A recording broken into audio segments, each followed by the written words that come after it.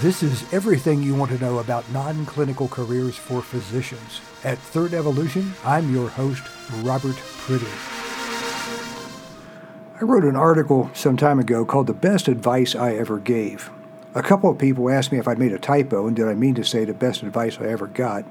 And no, I do mean to say the best advice I ever gave, because this is advice that I've developed over several decades working with physicians and executives in collaborative, advisory, and other working relationships. The advice I give is based on work and rework from experiences others were kind enough to afford me and share with me. So here it is. These are 3 key principles I encourage you to keep in mind as you go down this pathway of transitioning from clinical to non-clinical work. Number 1, career transition is a process. It's not an event, it is a process. Number 2, you're the best expert in whatever endeavor you choose to pursue. And number 3, never overestimate the knowledge of your audience. Let me elaborate. First, again, career change is a process. It's not an event. And I say that in this sense. Lightning strikes someplace on the earth about 25 times every second. Well, in 6+ decades of being on this earth, I've yet to be struck. So don't count on filling out a job application online or attending some career fair type activity and walking out with the job of your dreams. Again, lightning does strike rather frequently, but don't count on it as a strategy. And like any process, it requires management. It requires flexibility. It's very, very similar to patient care. When you develop a treatment plan for a patient, you don't just walk away and expect everything to work. You check with that patient and make sure that they're compliant and make certain that they're responding appropriately to medications or therapies, and you make adjustments. It's the same with career change. There is not a set and unchanging path that you're going to follow and be successful. You need to have a direction that you're moving and constantly monitor and measure that direction and track your milestones in order to ensure your success. Further, appreciate your transition in the context of your objectives. And again, relating this back to patient care, if someone arrives at your office with a migraine headache, you can provide them with some medication, and the next day they can expect to feel fine. If a person arrives in your office who had a hip replaced just a few days earlier, well, they're not going to be running marathons in the next day or two. Every diagnosis, every procedure has its own timeline for recovery or cure. The same is true for your career transition. If your objective is to go into a career field where opportunities are plentiful, and I would generally equate that also with income levels are not particularly high, then your transition may be fairly quick. And quick in career transition is probably 3 to 9 or 10 months. However, if you're going into a career field where, let's just say, the barriers are a bit higher, the expectations for experience and background may be more precise, or even a career transition where the barriers are unknown. The transition is predicated on your very discrete knowledge and experience, and you're looking to solve some very special problems or address some special opportunities that an industry or organization may have. That can take a considerable amount of time. When I'm working with a new client, I generally advise them to expect a normal transition timeline to be within 9 to 14 months. Certainly, those who are going down a more entrepreneurial path may find that it takes a bit longer, simply because becoming an entrepreneur is not a binary activity. It is a graduated or developing, growing type of activity. So initial success may not be followed with ongoing linear success. So the actual development timeline is going to stretch out over a longer period. If, on the other hand, you're transitioning to a job, then yes, that is a binary activity. You're either employed or you're not employed. But you should still be expecting that 9 to 14 month timeline as a reasonable transition period. The other consideration to have in a non-clinical career transition is, unlike the process that you followed in order to become a physician or to become a practicing physician, there are choices to be made and there are changes that can also be made. In other words, once you entered a residency, it was pretty difficult to drop out of that residency and find a different one, particularly in a different specialty. Whereas, as you go through this career transition process, you may very well reach a point in, I'll say, conversation and networking where you say to yourself, this may not be exactly the right pathway. I need to make some adjustments. And in non-clinical career transition, it's perfectly fine to stop, redirect yourself a bit, and restart. As a matter of fact, and I say this to a lot of clients, even beginning down this pathway, you're not making a commitment to change. You may well commence a transition process only to make the ultimate decision that you don't want to transition. And that's perfectly all right as well. The objective of any type of career development process is to make the best possible decision. And occasionally that decision may be that you're not going to change anything. So approach this with an open mind and with a high level of flexibility, and don't be afraid of ambiguity. You're not required to make highly definitive decisions, literally, until you're in a position to either accept or reject a job offer or to actually accept an initial client. And in closing out this section on process, I want to stress two final points. Number one is that after making your transition, you should keep your licenses, your board certification, your memberships, everything that was associated with your medical practice, keep it active. Keep it active for this reason. Within a 2-year timeline, most physicians find it acceptable to return to a medical practice setting. So if you would make a decision during that initial 2 years being away from practice that you wanted to go back, you more than likely could, as long as you maintain the appropriate relationships, licensure, and the like. The second point is this. When you became a physician, you probably expected to do it for the rest of your life. When you make this transition away from clinical practice, at least many physicians I speak with have the same expectation. If I'm going to make a change, then I guess I'm making a lifelong change. The reality is you probably are not, and certainly you don't have to. Once you make a career transition, you're going to find that as your skills develop and as you accomplish new and different things, you're going to become a target of the job market. And it's very likely that you'll be recruited into other positions, or at least offered the opportunity to be recruited into other positions. This goes back to being flexible, keeping an open mind, being comfortable with ambiguity.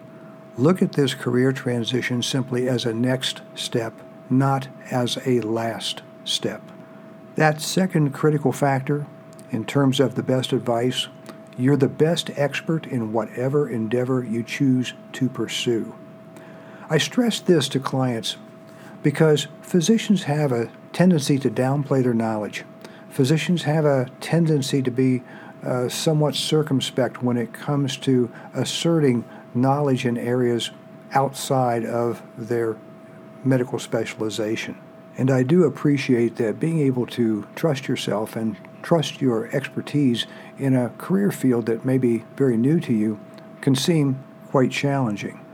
I know from experience, many of my clients are asking for help finding some job where they will be mentored for a period of time while they gain the confidence they believe they need to be able to perform well. Well, mentoring is called a residency, and they don't offer that many residencies in business. So frankly, you're pretty much on your own. Now, it may sound rather harsh, but in reality, you're best on your own and not trying to act in someone else's shadow.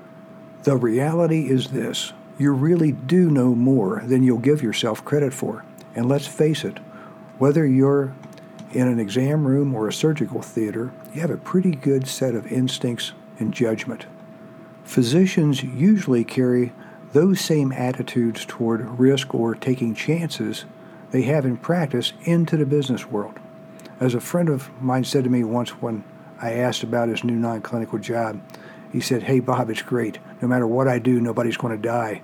So just as you do in surgery, trust yourself and your own instincts more than you trust anyone else.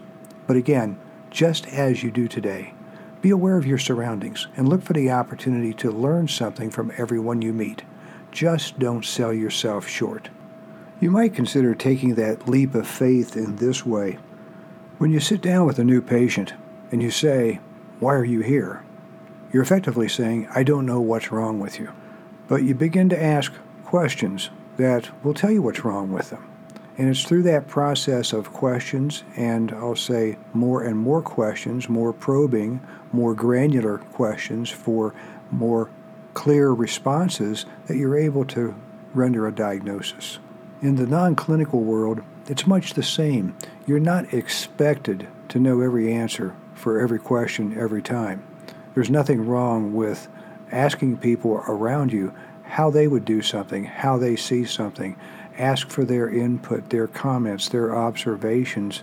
And by following that same process you follow with a patient, and by that what I mean is following that process of collecting, amassing a body of information and data, you start to sort through it and discern what is important and what isn't. And it's the same in your non-clinical job.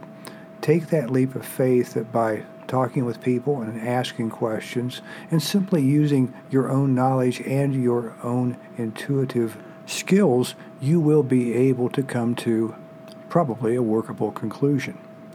The flip side of that is, again, as my old friend said to me, well, even if I make a mistake, nobody's going to die.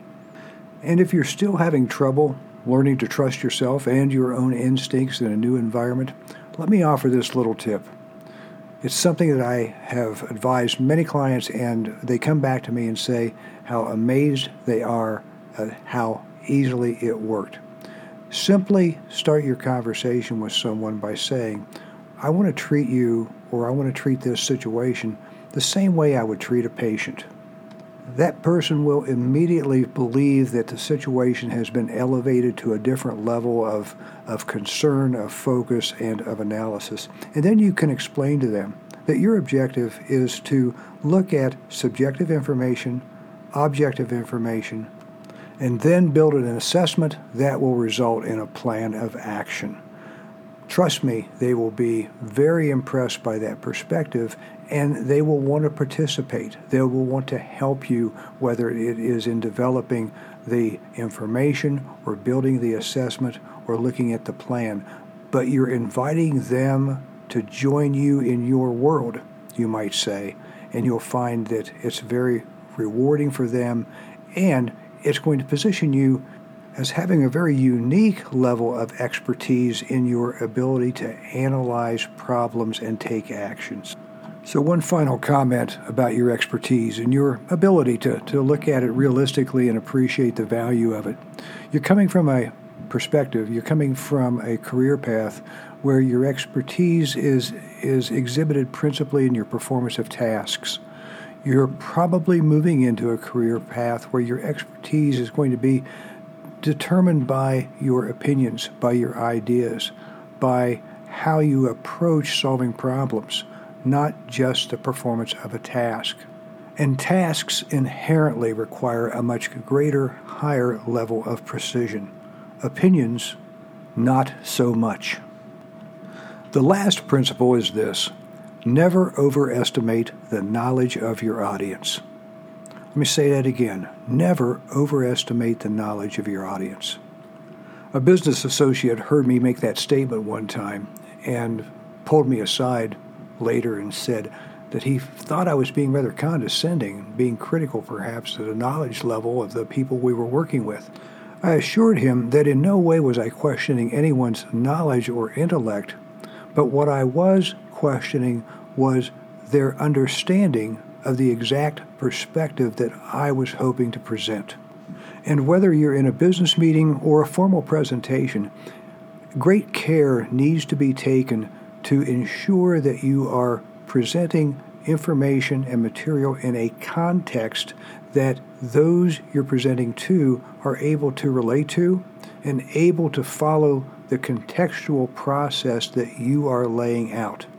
Otherwise, you're ultimately going to be asking other people to make decisions or reach conclusions based on inaccurate or incomplete information and data. That's the purpose of being granular in your presentation. It's the purpose of presenting a level of detail that ensures you that everyone is on the same page. And that's really what we're talking about. It's not necessarily a function of knowledge as much a function of context and managing the context of your presentation so that everyone else resides within that same context. Let me explain why I say this and allow me to put it in a context for you so that you can understand the underpinnings of the assertions that I make. Most physicians are knowledge experts.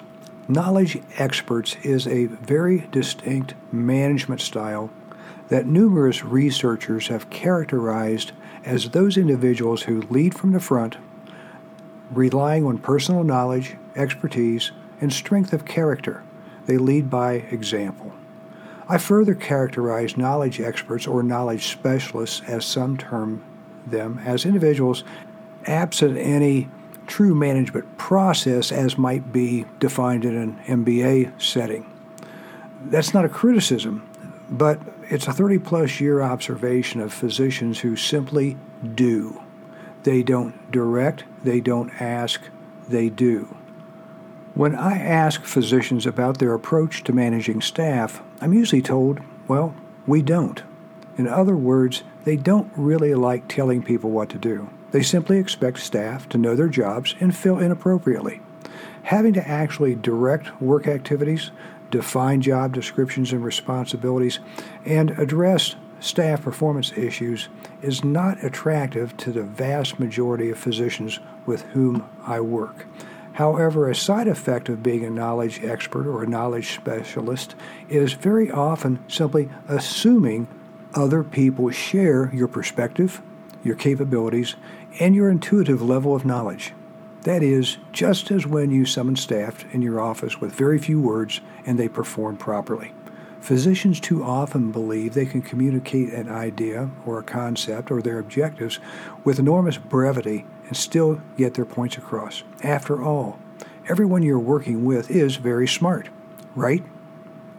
Yes, they are smart, but smart doesn't translate into knowing what you know or knowing the context of what you're saying.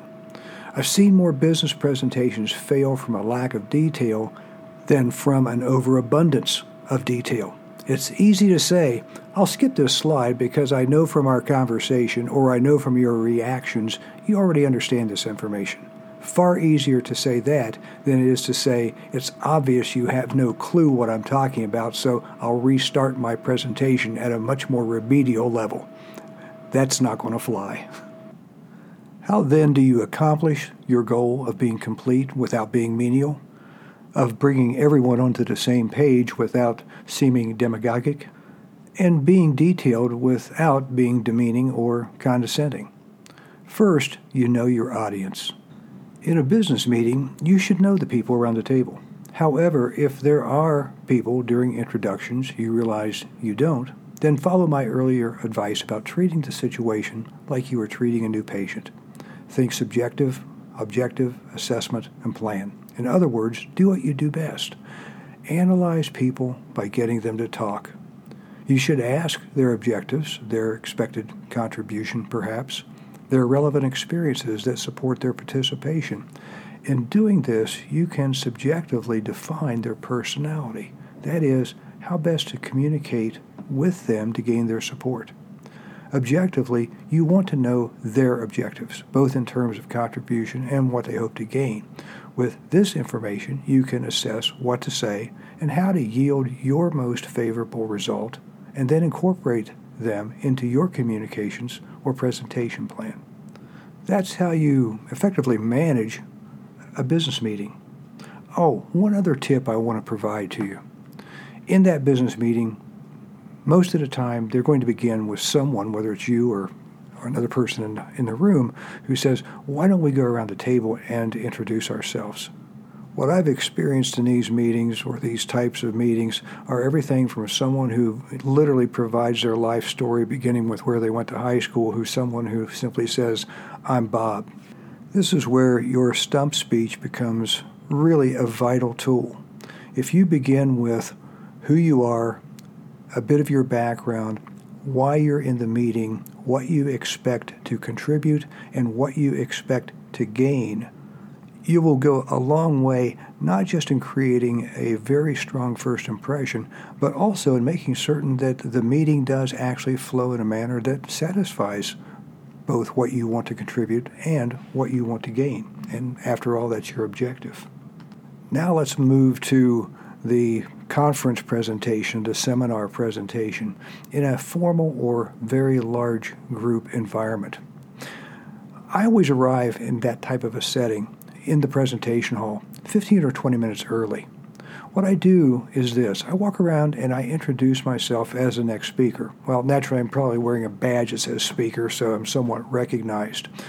Regardless, I introduce myself and I ask the people I talk to why they're there. What are they interested in? What do they hope to gain? Within 2 to 3 minutes, my objective is to understand what they know and what they want to know. And I may ask, what one question do they want to have answered today? Or what one slice of information do they want to walk out of this presentation with? During my 15 to 20 minutes, my objective is to speak with about 3 to 5 people, and then weigh the sum of their comments to help define the level of my presentation. In other words, I want to know the knowledge level of my audience. And yes, I'm predicating that impression on a fairly small sample, but it's better than no sample at all. Plus, by learning the type of organization they represent, their job title, I can get a sense of how representative I would expect them to be of the larger crowd. Now, I'll let you in on a little secret as well. There's a second ulterior motive I have for meeting people before my presentation. I'm a pretty shy, introverted person. My second objective in these meetings is to assure myself that I've developed a certain connection with at least 3 to 5 people in the audience, and that if I answer their questions, which I most certainly will, I will have likely answered the questions of quite a few people in attendance. During my presentation, and particularly when I reference a question or an objective stated to me, I will endeavor to look at that person. In that way, I'm no longer speaking to 500 people, I'm speaking to 5. And those 5 people will smile at me and offer some affirming nods, and very likely some applause. I know from my behavioral research with physicians that most physicians carry some level of introvert tendencies. So you may find this tip helpful as well.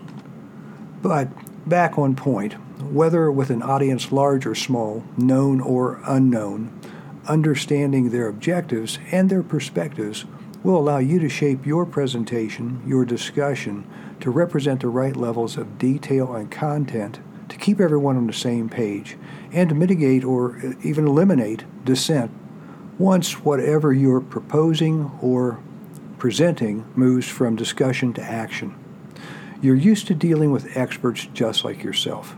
In the non-clinical world, expertise, as you would define and apply it, is very different, much more nuanced, and you always want to be absolutely certain your audience, whether one person or 1,000, is on the same page as you. So there you have it. 3 pieces of really critical advice that I will encourage you to, store in the back of your mind and pull them out as appropriate. I can't tell you how many times I have said these 3 things to clients, to people who simply call me for 20 minutes worth of advice, to stress that career change is a process. Expect to commit time and effort and resources in order to effect it successfully. Don't underestimate your own knowledge. You are the best expert in whatever endeavor you choose to pursue. Give yourself the credit you deserve. And then never overestimate the knowledge of your audience. And again, that's not saying people aren't smart. It's saying they don't necessarily know what you know or what you want them to know, and in the context you want them to know it. You're responsible for what you communicate and the context in which it's received.